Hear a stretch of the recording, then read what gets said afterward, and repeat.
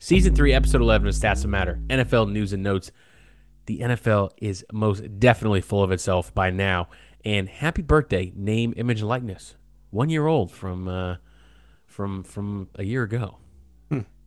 Wow, just nothing but pure wisdom coming out of this right now. In our cups this week, it's a hazy triple IPA from Orange, California. Shout out Green Cheek and Alvarado Street. And you got a whiskey from Claremont, Kentucky. Shout out Jim Bean, not Bear, which is what I put in the notes. We're moving. Follow us on Instagram at Stats Don't Matter, and on Twitter. There's no N. Jim B? Beam. Carry on, sir. All right. Third time's a charm. Follow us on Instagram at Stats Don't Matter, and on Twitter at Stats Podcast. All things beer, sports, find Stats Don't Matter wherever you get your podcast, Stitcher, Apple, Spotify, Google. Tim, let's get into the show.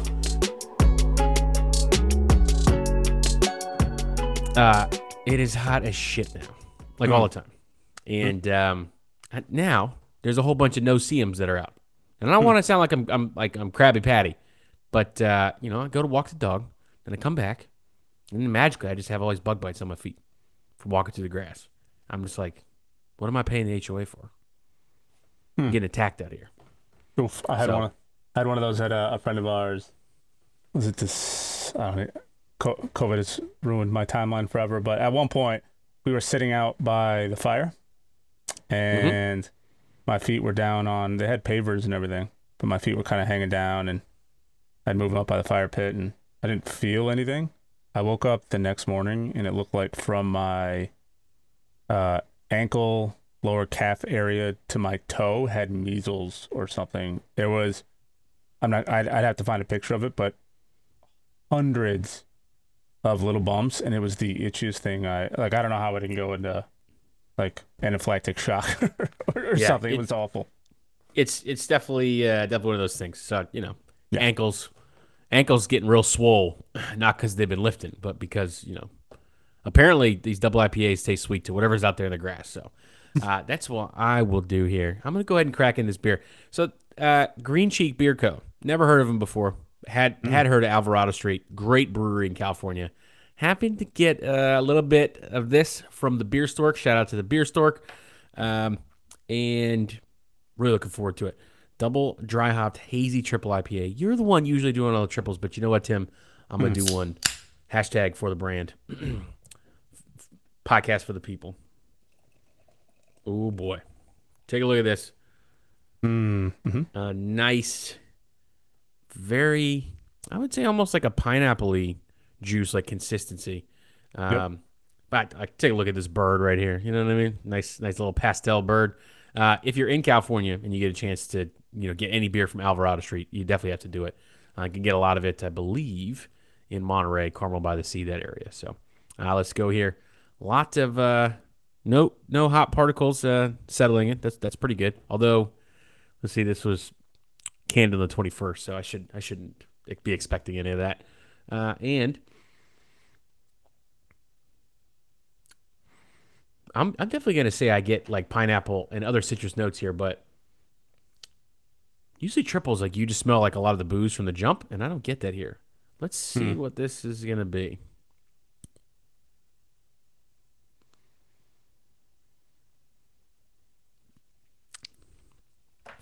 Oh, yeah. There we go. That is, it said you can let this one roar, but the bite ain't nothing to worry about. And that is pretty much spot on. This is a triple IPA, 10.3%. And it does not taste like it at all.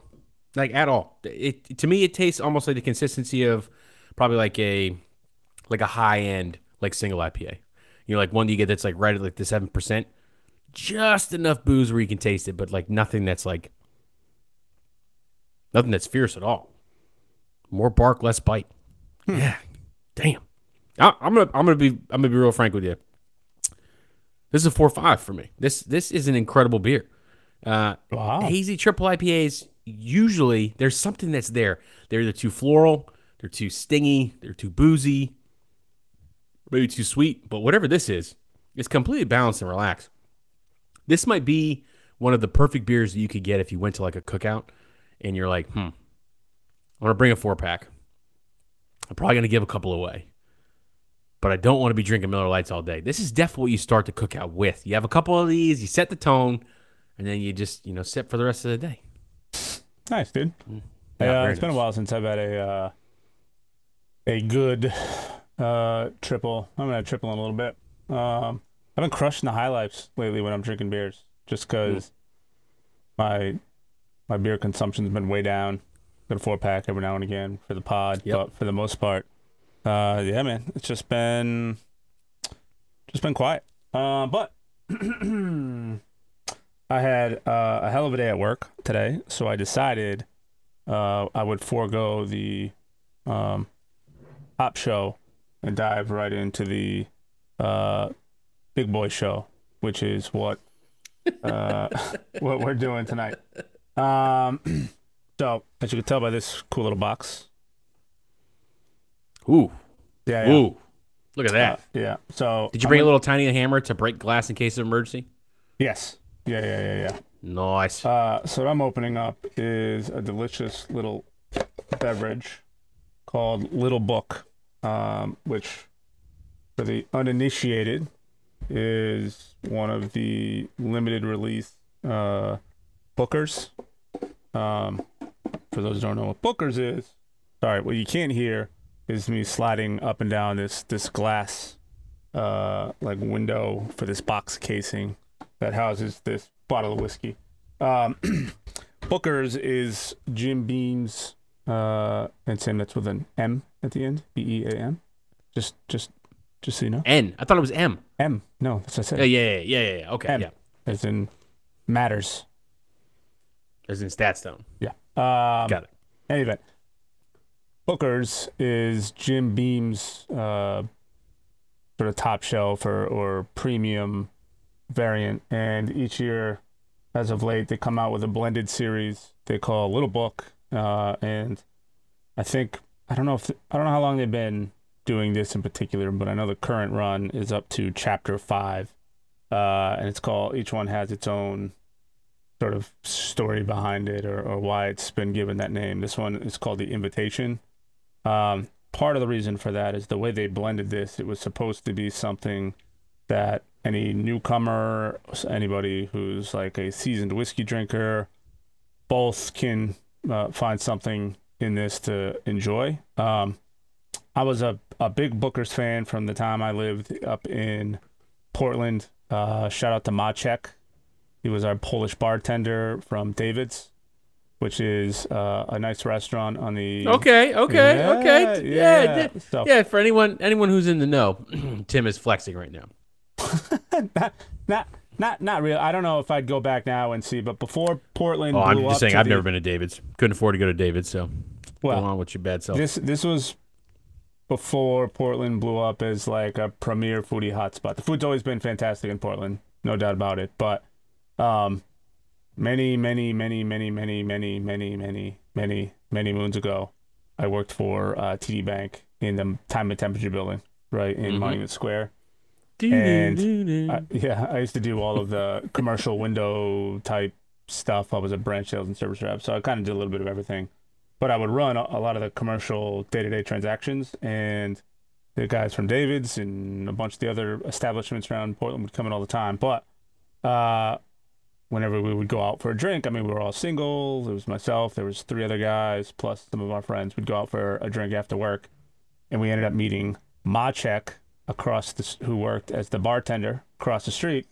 And whenever we would go in, and I'm not sure if they still hold this same thing now, but at the time they had the biggest whiskey, scotch, bourbon menu in all of Portland. It was like a book just for all their drinks. And we were drinking a lot of scotch back then, a lot of, like mid-grade to, entry-level whiskeys. And we made a deal with Maciek. Every time we went in, he got to pick the whiskey that we would try for the first round, and then we would buy whatever the second one was. So we got to try a lot of good stuff. But Booker's ended up kind of being our staple, on payday, because it was a little expensive back in the day. So it's always had a soft spot for me, and this Little Book, I think, is kind of a very good sort of, I don't know if I would always call it a step up, but it is a good sort of iteration of what Booker's is. Booker's is known to be a really high ABV, a high proof. If you're not big into high proof whiskeys, it's probably not going to be for you. But if you like those, it's fantastic. It's a great starting point. It's a great treat. It's a great everyday drinker. However you want to treat it, it kind of scratches all those. This one, I think it's a little less in the proof department. It's about 116 proof, which I think equates to like 55, 56 ABV. So it does have a little bit of that bite if you're not big into whiskeys, but they've always been relatively smooth. Now this one is a blend of 3 different ages of bourbon and then 1 rye, which gets thrown in there. And I'm not a big rye guy. We've gone over this before. One of these days you will be. I had a $100 bottle that I picked up to try, and I ended up giving it away because I wasn't a big fan. But it's a 2-year-old Kentucky Straight bourbon, a 5-year Kentucky Straight, and a 15-year Kentucky Straight blended with a 3-year. So it's a little, I imagine, difficult to blend it so that it's not too rye or you don't get enough of the rye. There is a nuance to it, because otherwise you're just going to have a rye flavored whiskey, and that kind of defeats the purpose, especially if you're mixing this with like a 15-year-old version. So let's give it a shot. Smells fantastic. It doesn't have a lot of, sometimes with these high proof whiskeys. Looks like glass in the glass. Oh yeah. It is. It's very nice. It's got this sort of like nice oily texture to it. So when you look at when you look at a beer, you're looking at head retention. When you look at whiskeys, as you spin it around, it leaves sort of like a film or residue around the edge of the glass, and you watch it kind of like drip down, kind of like you do with wines. But for 116 proof, when you smell it, it doesn't give off like that alcohol sort of bite to it. It's actually got a lot of sweetness to it. Like it smells almost like a vanilla or honey, with like a little like cherry wood to it. Everything about it is sweet. But I know you guys only care about the taste of it, so let's give it a shot.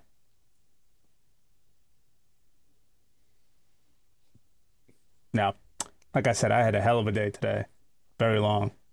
This perfectly hits that spot.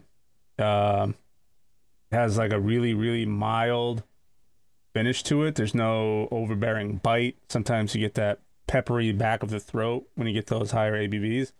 I don't get any of that. There is a little bit of a rye punch to it, which I'm not totally sure how I feel about it. It's got, so you take the first sip, it's got like the sweet start with a little bit of like a vanilla oak kind of flavor to it, which is perfect. And then that rye kind of creeps in there a little bit, but it's not enough for me to dislike it. I think this is, for what this ABV is, I think this is really, really good. I don't tend to put cubes. I tend to drink my stuff neat, but I think this is one that I would consider either like, some folks might think it's blasphemy, but fuck them, I don't care. Most whiskeys I'll drink neat. No alterations for it, but I feel like this with a little splash of water or like a cube, like a small cube that kind of mellows out over time, this thing would be super, I don't want to say super sweet. It'd be really sweet, and that rye would be a little bit more mellow. So this is really good. I like this. Where can you get it? So Little Book you can get, it's distributed. If you live in an area where everything's secondary value, you're going to pay potentially an arm and a leg. It is around an $80 to $120 bottle in a lot of places, so it's not something you're going to go out and get all of the time, but it does come out once a year. This is the 2021 version, so the chapter 5. But it's a great addition to any liquor cabinet, anything where you want to start maybe collecting a little bit. It's a good entry point into that. Cracking it open. If I have a super special occasion, this may not be my go-to, but if I'm having friends over and I want to treat them to something a little nice, or let's say you had a great day at work, or in my case, tough day at work, this is a good little one. I'm gonna give it a 7-8. That's right, because you do out of a 1 to 10 scale. I know, yeah, I know, and then there's really no method to it other than just because. But I mean, to me, the difference between a 5 and a 10 is drastically different, and the difference between a 0 and a 10 is like severely more exaggerated than like a 1 to a 5 with a beer. Interesting.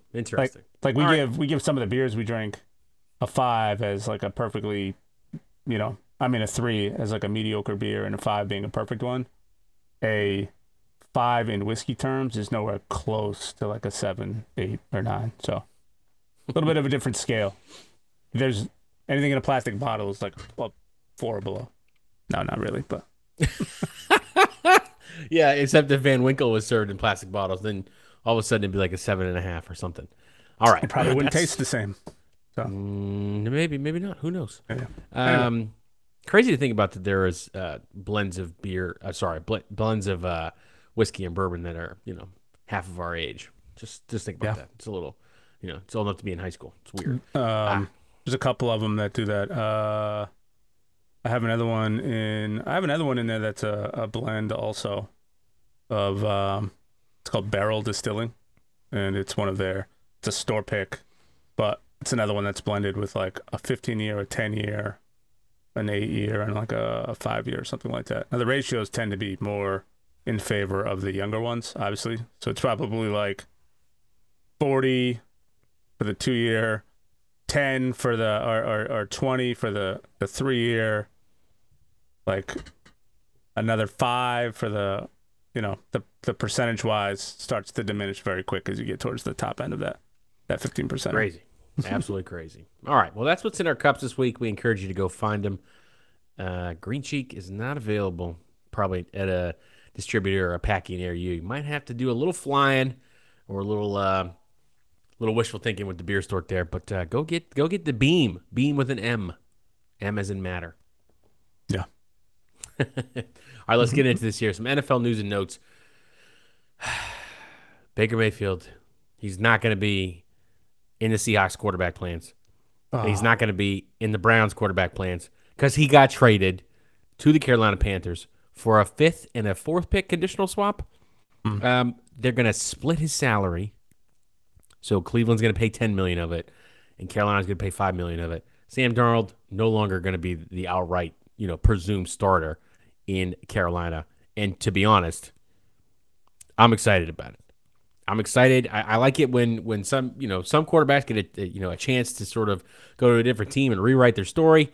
Unless you're my favorite quarterback and you leave the team, then blah, you're dead to me. Except when you're on prime time and then facing my team and then every other game. Anyways, I like the way this pans out for Baker. I think him going to a team with a decent offensive line. Okay, he's got DJ Moore. He's got Christian McCaffrey.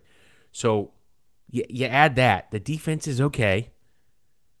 I mean, the thing that sucks is he went from one tough division, AFC North, to another tough division in the NFC South, where he has to face Tom Brady twice this season. Like, yeah, good luck with that.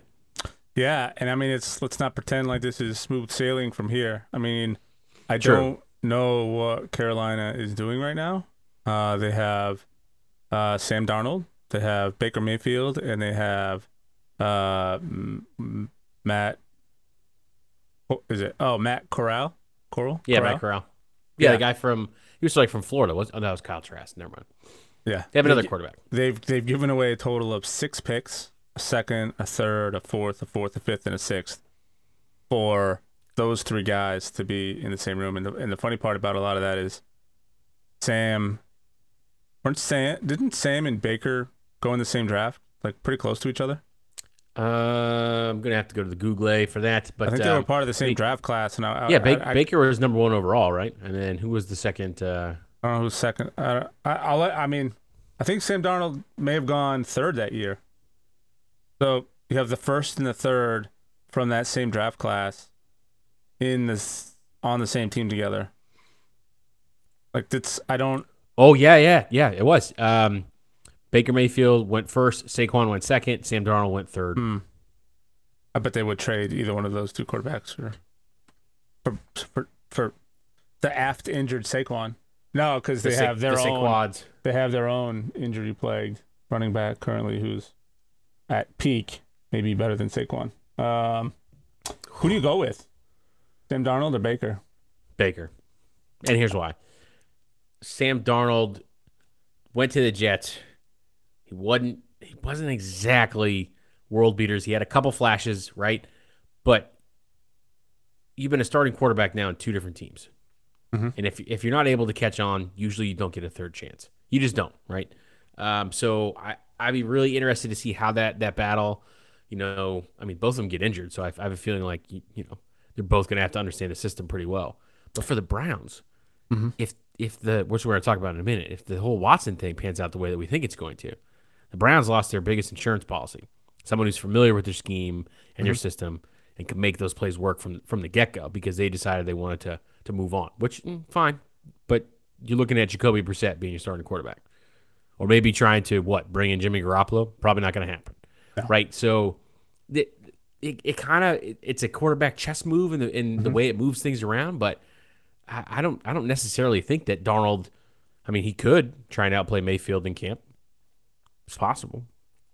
What I really hope the most of all this is that it really comes back to bite the Browns in the ass, because they tend to do a great job of they had promise. Whether or not you think Baker Mayfield was that guy who was going to take you on down the road to success later, I don't know. I think Sam Darnold got off to a really difficult start. I think he was one of the first guys that was sort of rushed into the position, and I think that kind of sets you up for failure. Baker was the same way. Both of those guys were in pretty quickly. They both have started almost the same amount of games. It's pretty surprising how similar these two guys are in terms of stats. You basically got the same guy. I'm gonna go through some of the major statistics right off the bat. Okay. 253 completions. I'm not even gonna tell you who's who and see if you can guess. Okay. Probably won't be able to, but 253 completions to 243. 418 attempts to 406. And this is last season? This is the 2021 season, yeah. Yeah. The completion percentage was 60.5 versus 59.9. Total yards were 3,010, 2,527. Yards per attempt average was 7.2 to 6.2. Touchdowns, however, 17 to 9. Interceptions, both had 13. Sacked 43 times to 35 times. One is a fantasy QB 25, and the other is fantasy QB 28. I would think Darnold would probably be the 25th and Mayfield be the 28th, because I think Darnold has his rushing touchdowns. Plus, I think I saw today that Mayfield's touchdown interception split from last season was 17-13. So, yeah. Baker Mayfield has most of the better statistics. The only difference is when you look at rushing attempts. Sam Darnold only had 5 to 1. So it's not that big of a difference. But in terms of overall touchdowns, factor in those 5, and there's not that many separating the two of them. So you basically mortgage your future in this weird split payment, draft pick offload for the same quarterback that you already have. Now, what we can't discount is the team that surrounded Sam Darnold versus the team that surrounded Baker Mayfield, right? You had a couple guys in the Browns who had career years that helped, tremendously in terms of making him look better. Not that he looked bad. He played through a ton of injuries. I think the guy is a tough player. I think he's going to get it figured out, and I think he's going to play well. I don't know if I feel the same way about Sam Darnold, but it is really a coin toss at this point for which one of these two guys is going to be your go-to. It's going to be how they perform going into the preseason. But I think if Sam loses his starting position, I think that's it for him. I think that's it. I don't think you can take that level of rejection, going into a new team. You got a fresh start. You got away from the Jets, which everybody thought was going to be like a good thing for you, and then you're there short term, and you kind of get smoked by some drama that comes in because the media is going to follow it, the story is going to follow it. But I don't know if I necessarily look at Baker as an upgrade. So, well, I mean, I wouldn't he say may not be. I don't know. It's tough because I kind of turned around a little bit. I know I kind of shit on Baker, and I think I kind of came around a little bit, and I thought maybe he was better. I think he's maybe needs to tone down the commercials a little bit. I mean, there are guys who have infinitely more success who are less in your face in terms of their media presence. And I know, that's not his fault. His agent's doing a great job of earning him money to do all of that stuff. So I'm not gonna fault him for it, but it's hard to not kind of roll your eyes or cringe a little bit every time he has a new commercial when you're like, dude, how about you win a couple games so that we stop making fun of the commercials that you're in. Could be. In terms of on the field goes, if I had to pick between the two, I'd probably go a healthy Baker over Sam Darnold just because I haven't seen it. I haven't seen it out of Sam yet. Who's played better against the Patriots? Sam Darnold, who saw ghosts, or Baker Mayfield? I'm sure they both lost, but I want to see who lost more, and I bet it was Darnold, right? So like that's the thing. Baker coming off of his injury, off of all the shit that we talk about him, right, with the commercials and everything. That is the kind of swagger you need to put in, Bank of America Stadium in Charlotte. That's what the fans are going to be looking for. Remember, Cameron Jarrell Newton walked around that place carrying a 15-pound bag of swagger, right? Yeah. The fans want to emanate that. I don't see that in Sam Darnold. I see it in a guy like Baker who wants to be a gunslinger. And quite frankly, I was thinking about fading Christian McCaffrey and some fantasy things, and now I'm thinking, maybe I'm not going to, totally get hyped on him, but I might bring it up a little bit. To answer your question, Sam Darnold is, let's see, couldn't tell you off the top of my head, but it is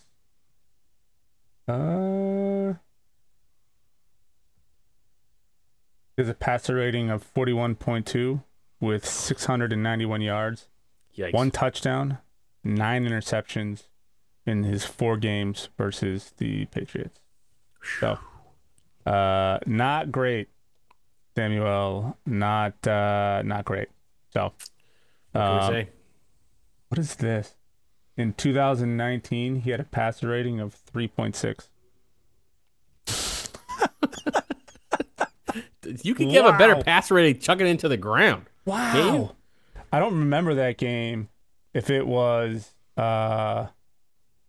if he came into that game or if he started that game. But god damn, I don't know how that's possible.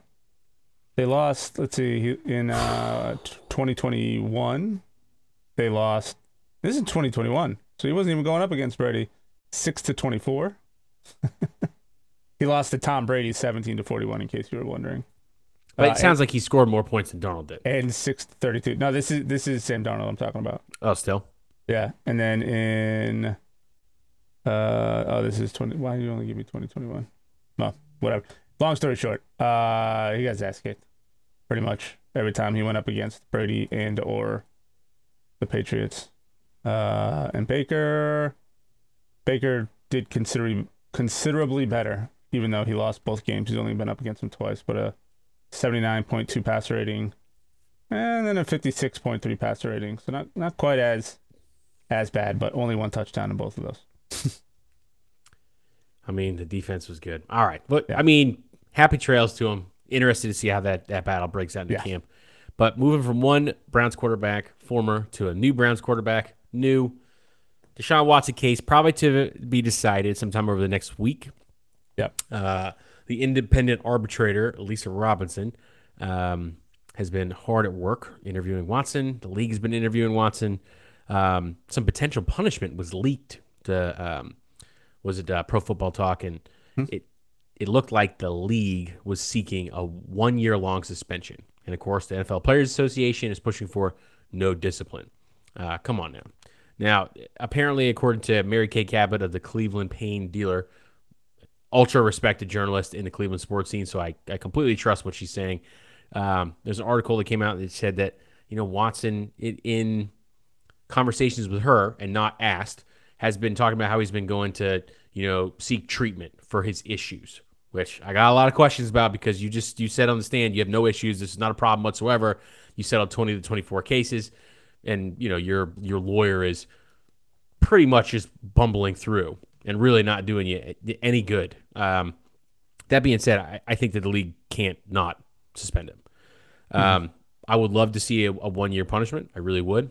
But with as much conjecture as started out super hot, we're looking for a year-long suspension, and now this is leaking that the other side's pushing for no discipline. What I think is going to happen, realistically, is a 6 or 7 game suspension. And I'm not thrilled by that. I'm really not thrilled by that at all. I think it'll make the league look, pretty, soft on this whole situation. But I think that's, if I had to be, Sam Stradamus, I had to make a guess, that's what I would say. Trying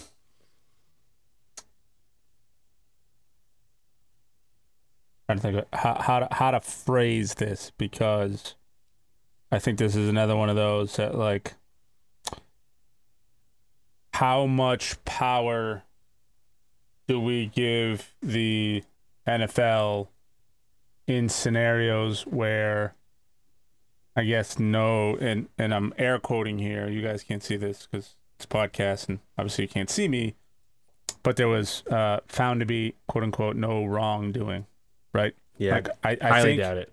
I agree, but in a court, right? Because right now we're talking about the NFL and their evaluation of all of this stuff and their announcement of it. But in terms of the legal system, there was no, he is facing no criminal charges. He is facing no jail time. He is facing no legal repercussions. Now, whatever led to that, whether he decided to pay everybody $1 billion and everyone decided that was worth, no longer pursuing their pain and anguish, and they're going to ride off into the sunset knowing that they hurt his wallet. Who knows? I'm neither saying I am for or against any of that. I'm just saying, for the sake of conversation, I get a little concerned with sort of the slippery slope that this could cause with the court of public opinion, the NFL's depiction and understanding of situations and whatnot. It feels like, do I think he should be punished? I mean, if they find that he did something wrong, yeah, I do. But where I kind of question things a little bit, let's say you're at your job, right? And it comes out that you stole something from a supermarket. They'll just throw out an arbitrary thing. It's not. All right, let's do a apples to apples. Let's say it comes out that you had an inappropriate and maybe abusive relationship with a woman who was not consenting, right? You go to court, go through the whole process, they bring in, and ultimately that woman decides not to press charges for whatever reason. You guys settle, or there's an agreement that happens. How comfortable would you be if you went back to work and your job was like, hey, you know what? I know you're not in trouble legally. I know that there's no repercussions there, but we're going to go ahead and go through the whole process again. We're going to interview everybody, and then we're going to apply a punishment instead if the legal system chose not to. Like, that feels most companies weird. have ethics policies like that, right? So, like, again, it's not just a one-on-one thing. It's like multiple people. That's why I think like there has to be a standard that's set from the NFL stance, and I don't think that they're going to do that. So I just think it's going to be a PR blunder for them, one on top of the many that they're going through right now, where they could just say, year-long suspension. Like, you're the commissioner of the league. Right. You're going to have one team pissed at you. I don't get it. Do it. Yeah, well, here's another added wrinkle. And again, this is all just for the sake of conversation, right? Right. Yeah, I know that you don't actually. Yeah, I know you don't actually feel that way. Yeah, for the content. But let's play devil's advocate here. How much does the Amber Heard, Johnny Depp trial kind of throw a wrinkle into this, where at first glance, Johnny Depp and the company that paid him to be in all of their movies and many of his sponsors did what the NFL is doing and just stripped him of everything. They cut him from future movies. He lost sponsorship deals. He lost like advertisement deals, all of that stuff gone. And in reverse order, they did go through the legal system, and he was found that most of what was being said had no merit, right?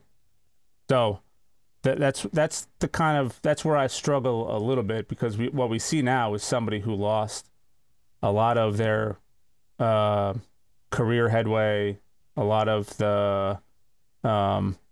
their reputation, a lot of money, all of that stuff got stripped away the same way we are saying the NFL should do to Deshaun Watson. Because once that happens, he is forever a sexual predator, rapist, sexual abuser, whatever that. How do we know? How do we know he's not already that? Right? Just because he settled 20 of the 24 cases and because there wasn't enough criminal evidence to bring a case forward does not mean that he's like scot-free in the clear. I agree. Nothing. You know what I mean? I agree, but I guess you could ask at the same time, how do we know he is, right? Like we're not privy to any of those. How many of those were maybe he was just into weird shit and he found a bunch of women who were into it, and then one woman came out and some of them were like, oh, let's see. Yeah, I think that's even slippier slope. I agree. I think there's a lot of sort of sticky situations in here, and I think coming off of like the Ray Rice situation and a lot of these other scenarios, I think there's a lot of pressure on the NFL to do something. And I like this one, I don't want to say is more cut and dry. Like the Ray Rice thing was about as cut and dry as it could possibly get, and they botched that horribly. Yeah. I mean, and I think that's probably one of the only things that once it came to light was handled appropriately, but it should have been handled appropriately before it came to light. And that's the problem. But how many games was he suspended? Well, I feel like wasn't one of the big controversies that Brady got suspended. They gave like a 4 or 6 game suspension, but the dude has never been on a team since. Yeah, but I mean, I think the NFL levied the same penalty to Tom Brady for maybe or maybe not deflating a football, which was proven not to really give any competitive advantage. So, like, he was released. Did they get that right? No, he was released from the Ravens and suspended indefinitely. That's more of a comparison between how the Browns handle this versus how the Ravens handled that situation. So still not exactly a one-to-one scenario there. The NFL levied the same suspension that they gave Tom Brady for their suspicion of deflating footballs or his involvement of a football. So either they botched the Tom Brady one and he should have gotten like 1 game, or they botched the Ray Rice one and he should have gotten, that wasn't like, I mean, one of them is multiple women. Like you're obviously going to get a more severe punishment. The other one was literally knocking a woman out in an elevator on closed circuit cameras which you can't do right at all. I just think that the league has the opportunity to, since the union exists to advocate for the player, the league almost has an implicit responsibility to go for the max every single time, right? And I think leaking a 1-year-long suspension was not enough. Yeah, so I think that the NFLPA pushing for no discipline, and we're going to end up somewhere around 6-7 games. I just said it's kind of farcical when the league wants to, and it's stated this, grow its women fans of the sport, and this is something that flies in the face of that, and this will hurt their bottom line, which is the thing. Like the Shield always cares about protecting the people who improve the bottom line. I'm not really sure a 5-year, $230 million quarterback that is not going to play for the betterment of 1 year. I mean, the Browns had to go and make that choice because they wanted to win the sweepstakes. But yeah. I mean, I guess. Again, this is more devil's advocate stuff. So, essentially, what they're saying is, excuse me, legal system, we don't agree with what your judgment was or how you handled this situation. We're going to go ahead and do it on our own. So now, legally, that's almost what it sounded like. Legally, based off of what they find, could this then spurn additional legal proceedings for him after the fact? If the NFL comes out and says, we have deemed his appropriate to be beyond the pale of what we deem acceptable behavior underneath our he could. I'm sure that the players union would want to keep this in arbitration for as long as possible and keep appealing the decisions and whatnot. Yeah, I just don't think that's not a good look. Yeah, if a guy is telling a reputable women's sports reporter in the hometown of the team that he plays for that he's going through treatment and he's trying to better himself, that to me is like one step short of going to Dancing with the Stars and trying to rehabilitate your image. Right. But we don't know what he's being treated for. I mean, there's a lot of like, I think that's a problem. Like, there's a lot of assumptions on, not a lot of assumptions. I'll give you that. Where there's smoke, typically there is fire for sure. But there's assumptions being made across the board. Like, all of the women settled, right? Like, clearly that's, he paid them all off. I mean, maybe they deemed that during the process, like, I don't, let's just say for this, and again, anybody listening, I don't want to trigger anybody. There's a clip taken out of context here. Yeah, I'm not trying to trigger anybody. This is just for the sake of wondering at what point do we put the NFL's power in check when the legal system is already involved? That's all this is, and this is just for the sake of conversation. So let's say we don't know why all of these women settled. Typically, the go-to is because they feel like they paid him a ton of money, right? Like, we don't know what the payouts were for all of these because that's all non-disclosed and nothing generally comes from this. But until someone wants to break their NDA, right? But so, for the sake of argument, that means not a single one of those women decided that, like, this is so bad, I would rather see this man brought to justice, not just pay me a ton of money. I think that we live in a country where, I mean, women's rights have been scaled back considerably in the past couple of months, and that when it comes to someone being the subject of incredible amounts of hate online, and then in their own personal lives, maybe that settlement is a way to get by day to day instead of opening yourself up to discovery and then having, Watson's bumbling lawyer attempt to denigrate you in a hearing that's, there's going to be pictures of you that are drawn by the court, artists. There's going to be things on record about you that are going to completely change the rest of your life. I could understand why, some of those women might not want to go all the way through trial. I get it. I just don't think I totally, that there's 20 women that were like, oh, let's mess his life up. You know what I mean? Like, I have a feeling we have someone who has a ton of money and a ton of power and a ton of influence, and he's just going to continue to keep his voice going loud until we all decide, all right, we've had enough. Yeah. And if you don't have an unlimited, checkbook, you can't keep paying for legal fees. If you have a 5-year, $230 million guarantee, you can just, try and sue someone into absentia. So. Yeah, I mean, I guess so. For me, I would love to have like more use cases to have this discussion, but I think for me, it's turning the NFL into a higher level of authority than the actual legal system. So maybe we have a conversation about whether the legal system failed these women, which is I definitely think that's a strong possibility, but we'll never know because they all chose to sign on the dotted line and take the paycheck, which is tough. And again, I agree. Yeah, I don't think necessarily that's necessarily what, like, they didn't sign on the dotted line and take the paycheck. And it's probably the only, it's probably one of the only chances they have left because our Byzantine legal system puts them into places where they have to take this or that, right? Yeah. It's the same way we're saying, Watson, you have to either, be gone for a year or you're going to get no punishment. And then we arbitrate and we come somewhere in the middle. I think my last comment about this is it's a woman arbitrator, and there is going to be a ton of speculation about what she is going to do, on behalf of the league, both places. There's going to be a ton of conservative and probably liberal backlash that's going to occur about like what she's doing for women writ large, right? Yeah. So that that is going to happen, right? I do not envy the position that she's in, but I do think, and this is just me, that her selection was based off of both the NFL and the Players Union. That to me signals that there may be some middle ground there, that the punishment won't be as much. Yeah, I hope so. I think that's a tough one. I can't help. I mean, I don't know how this works. Do they have an arbitrator they just assign? Are they presented with a couple and they have to agree on which one to go with? I always thought the arbitration process, the arbitrator should be made up of a team of 3 people. That way you can take, the 2/3 majority for whatever side you're leaning on, so you don't have one going one way, one go the other way. I could see how the pressure of being a female arbitrator in this and feeling like these women weren't heard, they're not being taken care of properly by the legal system, whatever.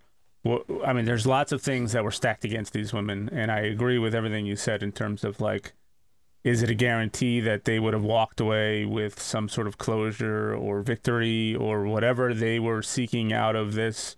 Did they feel like like justice was served? Like there's a lot of question marks that go along with going through the entire court proceedings, and you have these women who are probably being represented by somebody who volunteered for this or who took this on, who may or may not have their best interest in mind. They're just trying to, go for the most, financial means necessary for something like this and take their cut and kind of move on or be part of a high profile. You never know. There's a whole lot of what ifs that are going on there. But I do think putting a woman in that position puts a lot of potentially unnecessary pressure on her because like if she has social media, if there's anything that she's paying attention to online, that it's going to be 2 camps. There's camp. Yeah, that's what I'm saying. You're only pushing for Max because you're a woman and you're siding with the women, and the women maybe trying. I mean, you know exactly what would happen if he was a male arbitrator, right? That they walked in there from the jump, siding on behalf of the league. So it really is a lose-lose. Now, what if I tip my caps off to her for even throwing her name in the hat in the first place. But what if she wants to go through that? Now, what if it was a male arbitrator who pushed for like a max 1 year? You think he gets the same amount of heat? Because don't forget, you have all the conservatives that are going to be I do. If he pushes for max 1 year, I think that's a perfect example of, we're looking for, society's looking for a noticeable punishment here, and I don't think we're going to get it. Yeah. Now so male or female handing down that 1 year suspension, I don't think the backlash should be any less. Yeah, it probably look worse. The only other thing I'll say on it is, I can also not imagine as a female the pressure you're getting from your fellow female counterparts, right? Like, oh, he's such a scumbag. This many women don't come forward unless it's true. Now, granted, she's going to be on the inside of that case. If she comes up short and doesn't deliver what they all deem to be justice, now she's going to be on the receiving end of all that bullshit. So she really has nothing to gain from either side of those. It all depends on, and you hope that she's going through the process, listening to it, and kind of taking it from there. But I still am not convinced the NFL should have this much power and brevity above and beyond the legal system. But we'll see over the next few years if these cases continue to happen. It's interesting you mentioned that because we'll move on to this Goodell testimony when he testified about the Washington football team. Well, now the Commanders. Their NFL investigation into the workplace environment with harassment, culture, and everything like that. So Goodell testified before Congress, and Mr. Dan Snyder did not because he was on his yacht in the French Riviera. He couldn't be bothered, right? And he didn't want to zoom in. It wasn't equitable for his lawyers, right, or something to that nature. Yeah. So during his own testimony, according to CBS Sports, okay, Goodell straight up told the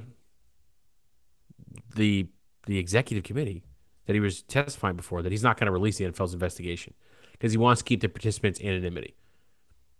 I mean, I sort of understand it, but you could also get a full release so you can have full transparency, which again, I mean, you have these TV deals that are in place.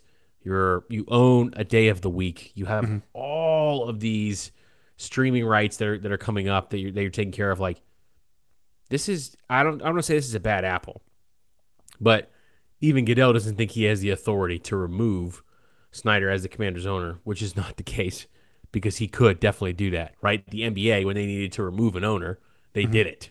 So it's possible, and to me, this looks like, what did I say before he went there? I said he's going to go ahead and take some heat, act on behalf of the owners and, probably say some stern things about, Dan Snyder. It looks super bad that you just decided you're going to spend some time on your yacht and you won't even like zoom in. Yeah. When that is a thing that you can do now. Oh, well, my legal counsel won't be there. Like, bro, come on.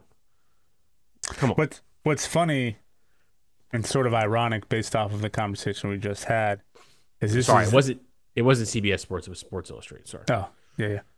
What's funny about this and a little bit ironic is that this is the exact reversal of what we just talked about, where the NFL did its own internal investigation, made its determination, and kind of levied what it thought was appropriate. And then the legal system, in to the point now where we have Congress involved in the whole process and in questioning the owner and the commissioner of the NFL. It just seems like nobody on either side really has any idea on how to evaluate or assign punishment to any of these scenarios. But yeah, I don't know. It's unfortunately, I think it's kind of carried on long enough at this point. Everybody dragged their feet long enough that I honestly don't think anybody really cares at this point. Sell the team to Bezos. Yeah. The Washington 2-day primes. Let's go. Yeah.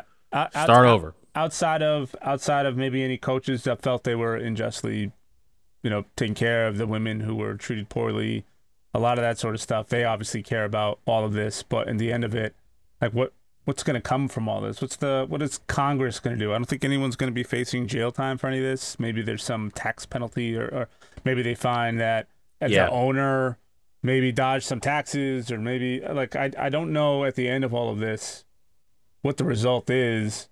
But to be honest, I don't know what everybody is rooting for in terms of what they want to see happen from here. Like, do they want to see Snyder stripped of the team? Yeah, me too. Like, he's already shown that he's incapable of managing an organization or what is essentially a corporate entity within the NFL. So strip him of it. But you can lose your company if you fuck up on your taxes enough and you're really that bad. Like, it can be taken from you, right? From the shareholder perspective. So like, but but it wouldn't be like, this is Congress. Like, Congress can't necessarily strip him of NFL ownership unless they determine he owns enough back taxes. The only way to fund that is by liquidating his assets and ownership in a lot of his stakes, which could be the NFL. And I don't even know if that would happen either. The league can do a lot more than they let on, right? Like, one of the most laughable moments for me. Sorry, real quick. The league can. But I'm talking Congress. What is Congress going to do with all this? Well, Congress is having someone who's completely absent and doesn't want them to, that person doesn't want to give any sort of testimony whatsoever. So that doesn't look great for them, right? One of the most bizarre moments between typical partisan talking lines and, taking shots at the president and all these other weird things, which the SI article, details. We're just like, why are you talking about the president when you're talking to the commissioner of the NFL? They're two different people. Was someone, I think it was Jim Jordan from Ohio, he asked the commissioner directly about Dave Portnoy. And if you know anything about Dave Portnoy in the past few years, there's been a big feud between him and the commissioner because of Deflategate, and then, he kicked him and pretty much banned him from NFL games. And this dude asked the commissioner, under oath, by the way, why are you preventing access from journalists, to go to games? And Goodell was like, I'm not aware of what you're talking about. Bro, really? Yeah. Like the internet does not exist? Like, oh my God. I was like, this is really bad. This is really bad. Okay. And now maybe that makes sense why Snyder was like, I'm not zooming into this because they're going to get me and I'm going to tell them exactly what they want to hear and, take the team away from me. I mean, that's what I think he would do. But Goodell, do you watch Succession? No. Okay. So there's a scene in Succession where they have this young guy who's in the company who doesn't really know a whole lot, and he gets tore to shreds on the testifying stand. And I got a little bit of that feeling when watching, some of the highlights of Goodell's testimony. He held his own. I mean, there's a lot of bizarre stuff that happened. So, like, overall, like, I think he did okay. But, like, I don't know who Dave Portnoy is. Bullshit, dude. Yeah. Bullshit. You don't know that a guy made a T-shirt line with your face on it and a clown nose that Matt Patricia wore? Yeah, you don't know about? Okay, sure. Oh, you don't know who bans people from your games? Okay, yeah, sure. So what is it you say you do around here, Roger? Yeah, the whole thing is just I would hate to give Barstool any more airtime than that place has not evolved since I was 20 years old. I will be 40 next year. It is the same exact website, the same exact media on just a larger scale, like top to bottom, same thing. But I suppose at this point I am not within his demographic, so it is what it is. All right. But real quick on the just last thing on the Commanders thing. So the Commanders, I mean, the Deshaun Watson thing is the legal system did not handle the accusations of 20 plus women properly. They settled or whatever we want to settle on.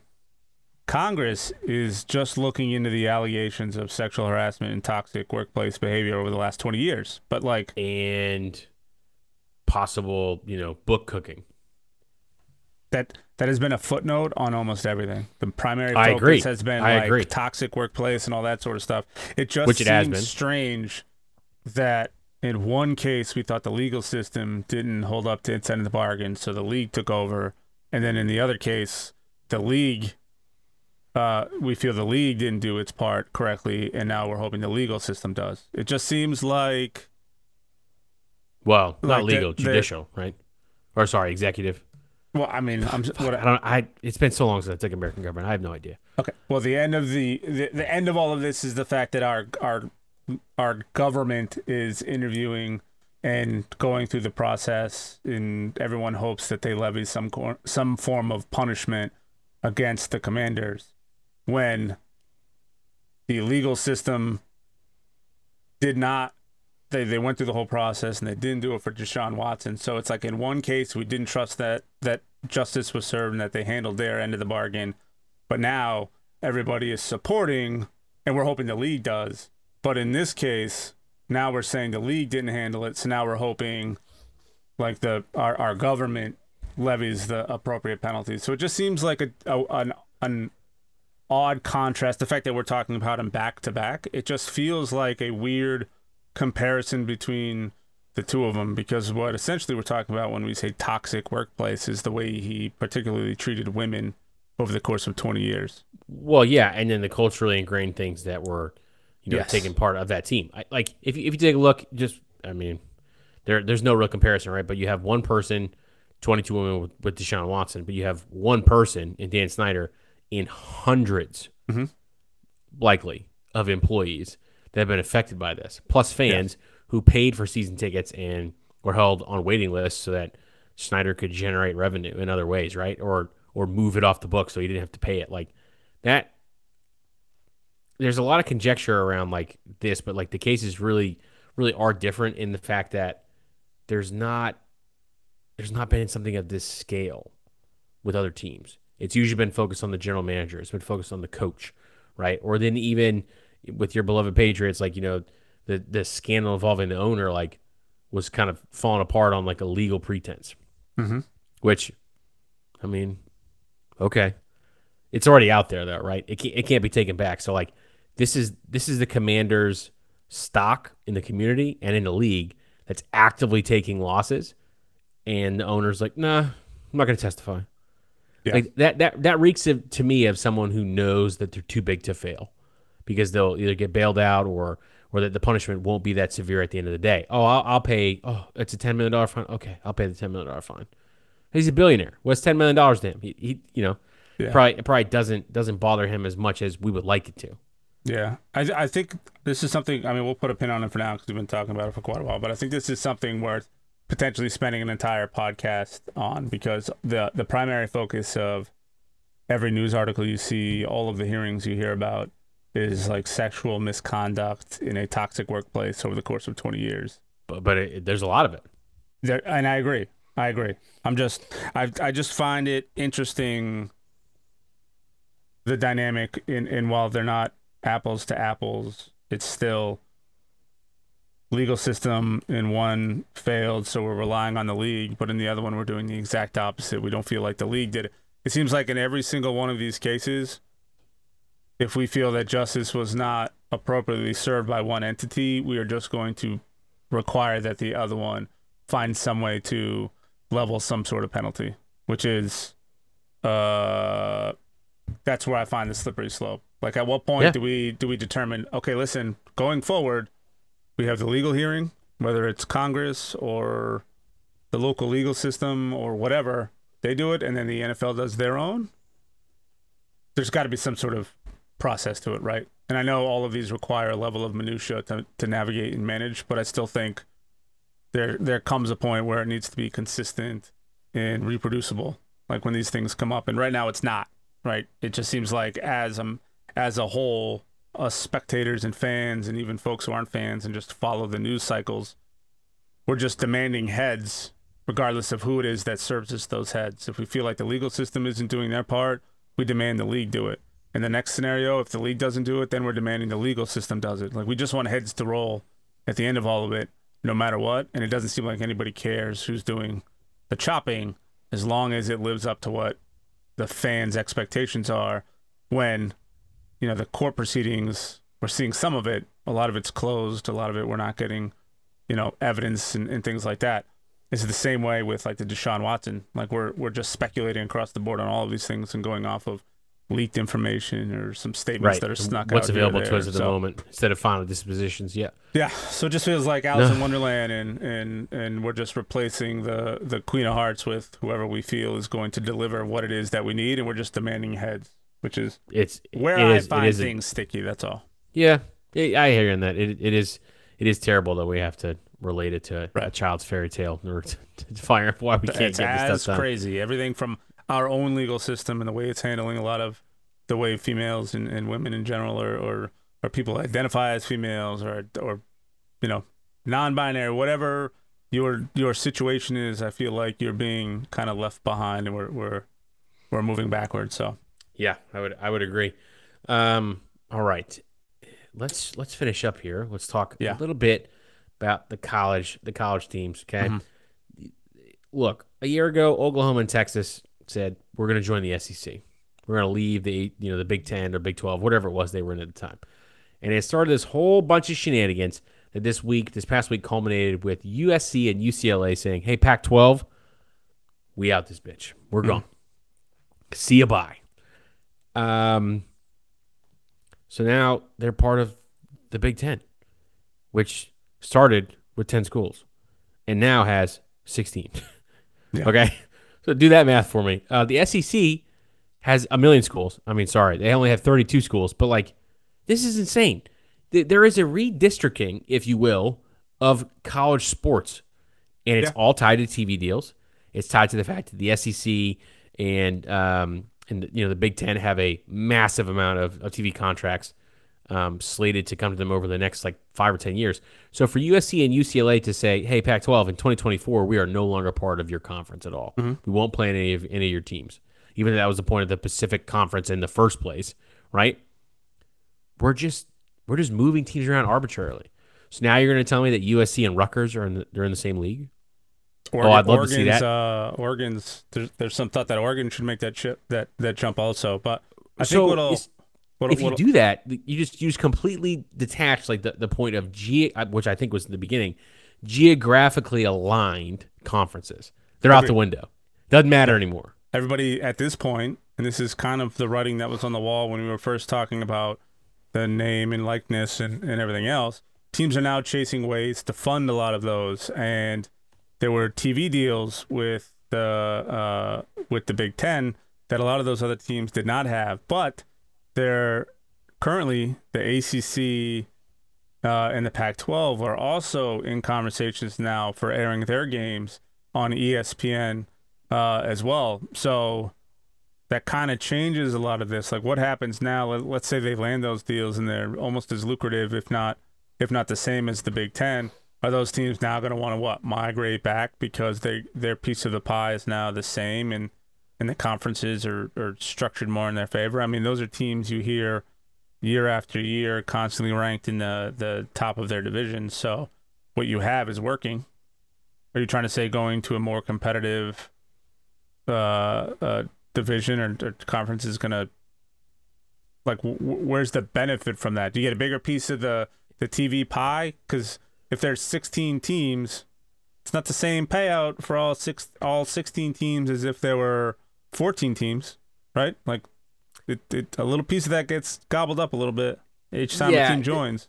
The thing is that SI came out with a report about how UCLA was in dire financial straits. Okay. And they were faced with the prospect of cutting sports. So they had to bolt for the Big Ten to go ahead and keep those sports alive. To which I call an absolute massive steaming pile of bullshit. Yeah. Not possible. You're a Division I school with that endowment that you don't have those sorts of things figured out.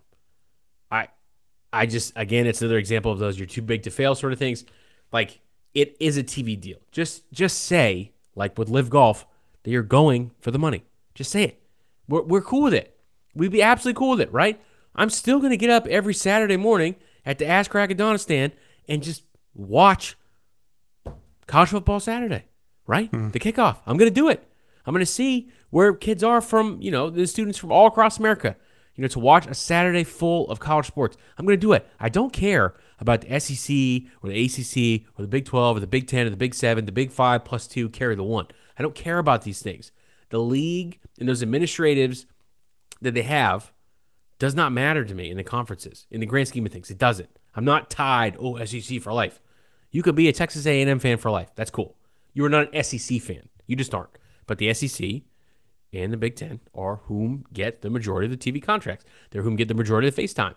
You went to those leagues. Just come out and be honest about it and just say, hey, we want to give our student athletes a better chance at being on TV every Saturday. We want an optimal schedule. We want to get more revenue for the boosters or our name, image, likeness collectives or our school, whatever it is. Spend the finance all you want. There's easy ways to do that. Don't say, we had perilous athletic department finances. We might have had to cut sports. No, you didn't. You absolutely didn't. I will say the only thing I did see the last year, the before, I did see some news cycles and articles about UCLA being one of the hardest hit schools in terms of COVID related financial losses. So I wonder if potentially somewhere underlying all of this that might be part of it. I mean, that is something to take in consideration for a lot of these. But what I wonder is if jumping to Big Ten really makes that big of a financial impact. If that's the case, it does. And here's why. Yeah.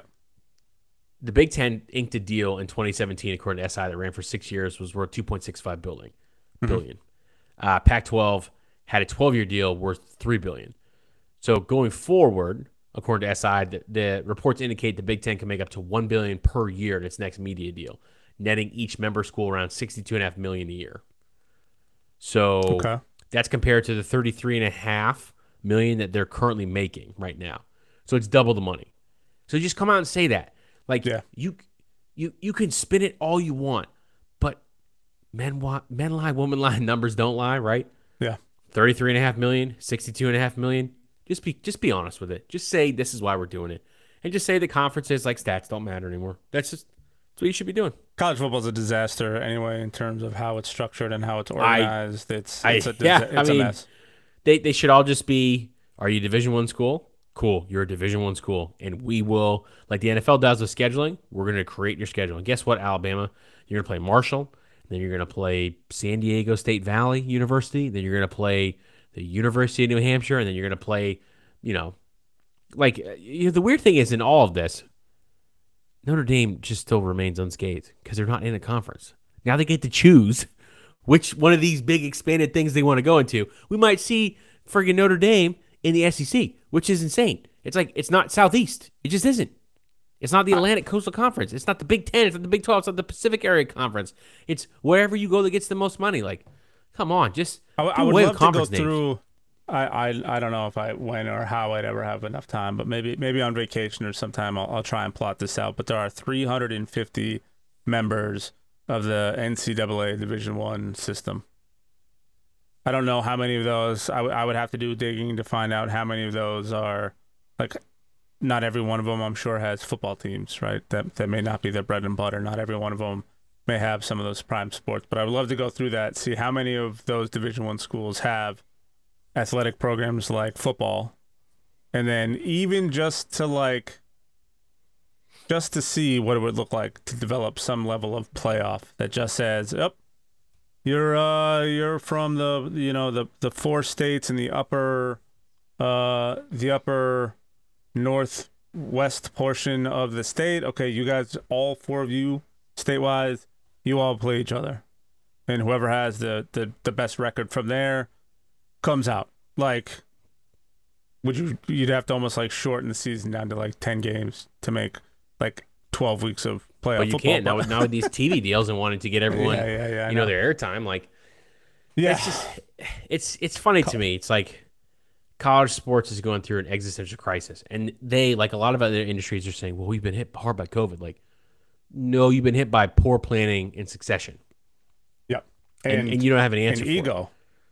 Well, I feel that, Tim, there's no way you can't like look at that and say the ego has something to do with these TV contracts and wanting to get their players in front of a primetime audience. I don't fault them for that. I fault them for telling us, "Oh, we're going where the competition is."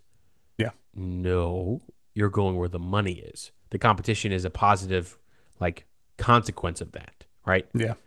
The only thing I can think of is that part of this is also somewhat strategic in that now they can take and use that as sort of a recruiting effort to say, listen, now with the name and likeness, they can go to their players and say, "Hey, we can guarantee you this level of exposure and this amount of TV time, which equates to, on average, 10% more in earnings over being part of the Pac-12 or the ACC or any one of these others," right? Like, that's got to be a factor in it, knowing how big corporations work and how the financial side of this stuff all plays into it.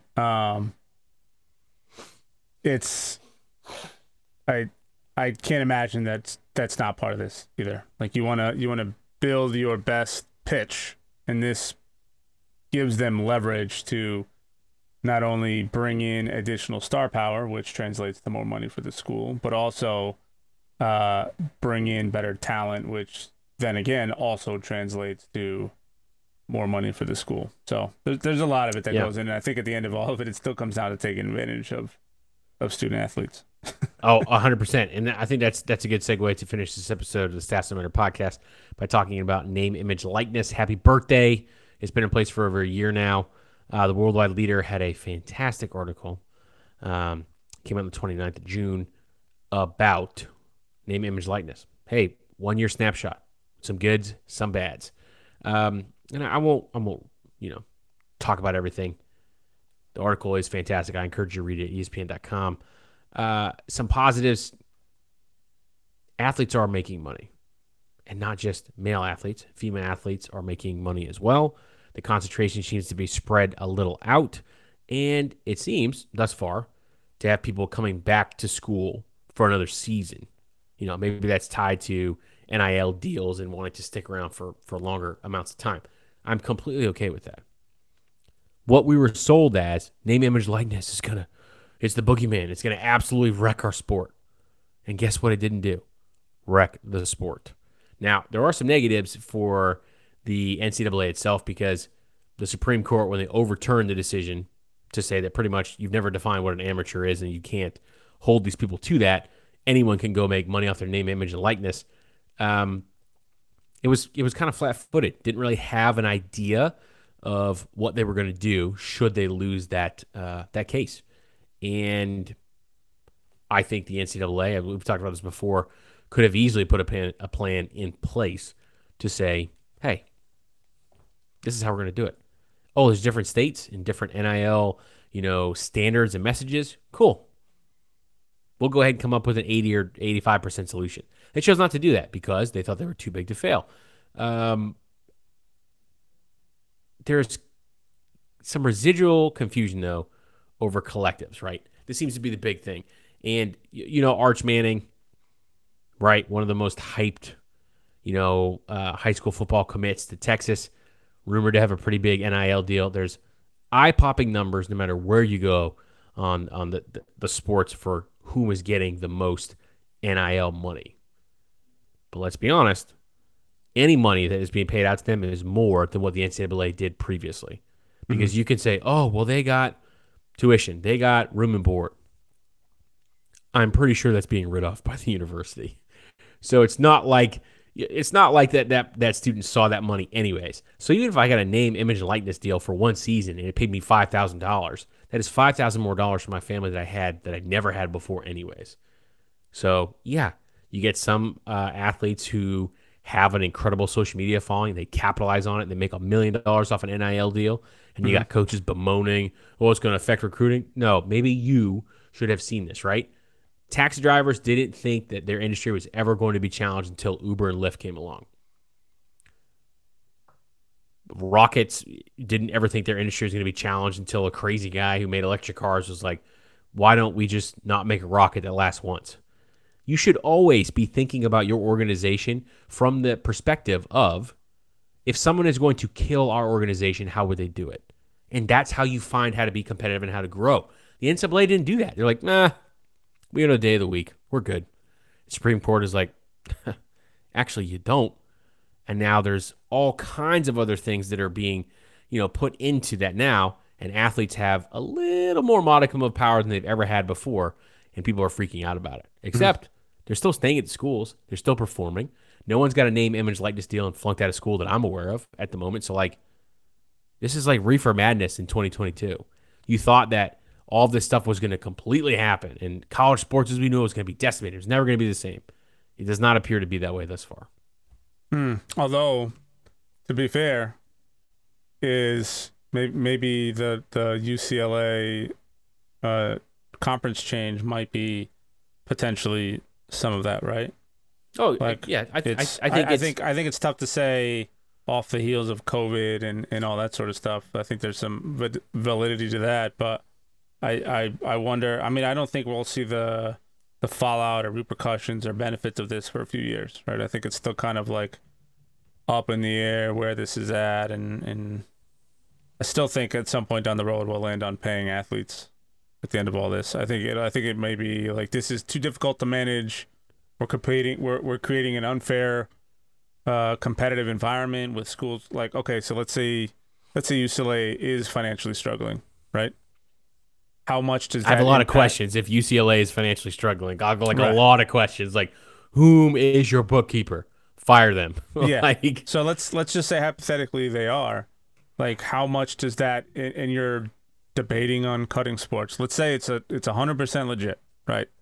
I feel like they would cut art classes first, or in the stupid shit that they always end up cutting, and for the sake of saving sports, they'll do something dumb. But let's say that it is an impact, because as much money as they make off sports, it costs them a lot to put those sports on, because it's not just a podunk stadium with a couple lights; it's a arena and the Rose Bowl and like all these other things. But let's say they are financially strapped. How much does that impact your recruitment efforts? It really doesn't, and here's why. In FY 20 to 21, off the UCLAFoundation.org's own finance page, okay?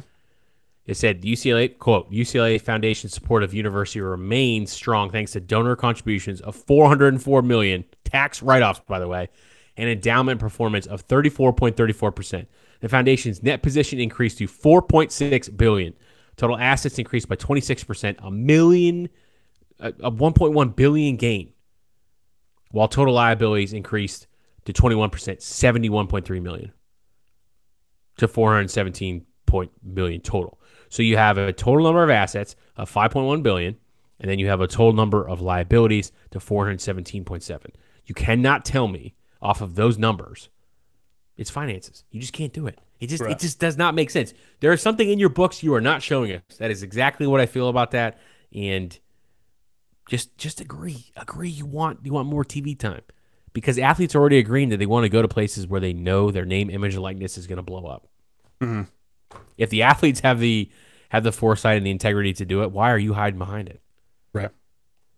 I wonder if we could look up and see what the financial cost. I don't know if it'd be classified as a liability, but what the financial cost would be per year for sports programs for a team like that. I know you can look up tuition and all that sort of stuff, and you can do some math to find that out. But UCLA sports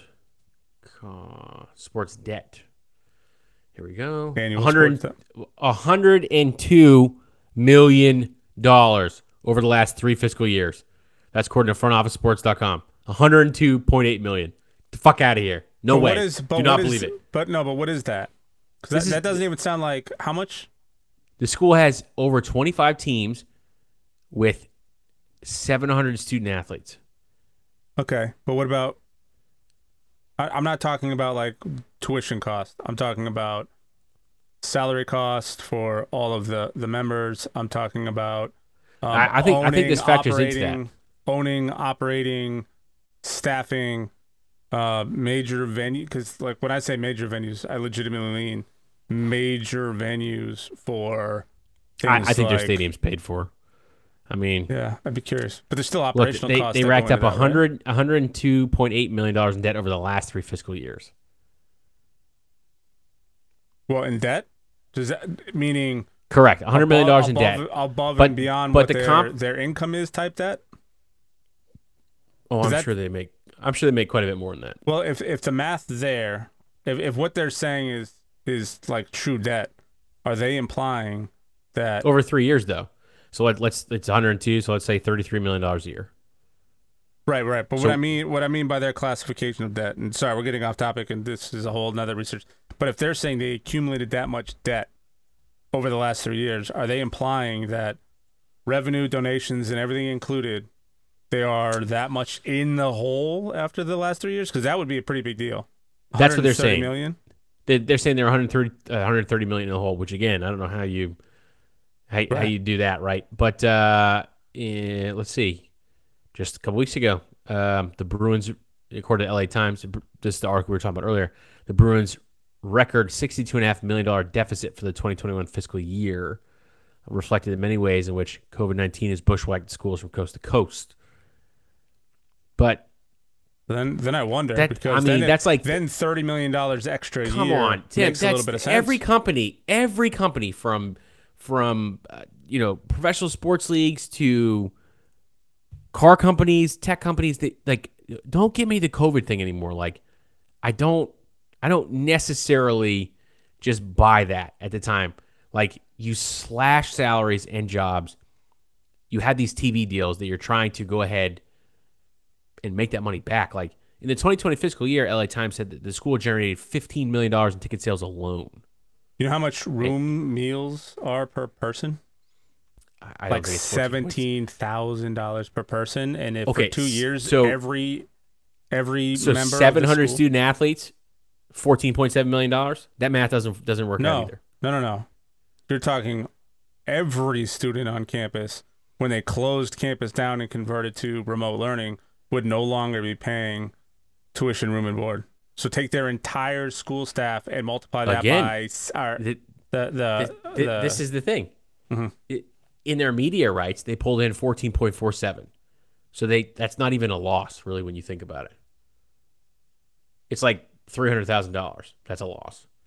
For a university like UCLA, like not a big deal. You didn't make money, but you kind of came close to breaking even too. Now, Under Armour terminating a $280 million apparel deal, sure. I'll see that. Holy shit. That's not COVID though. But that's a massive number. No, I'm looking at cost per academic year for non-residents, which I imagine a lot of UCLA students are. $70,000 per student if you're living on campus. Damn.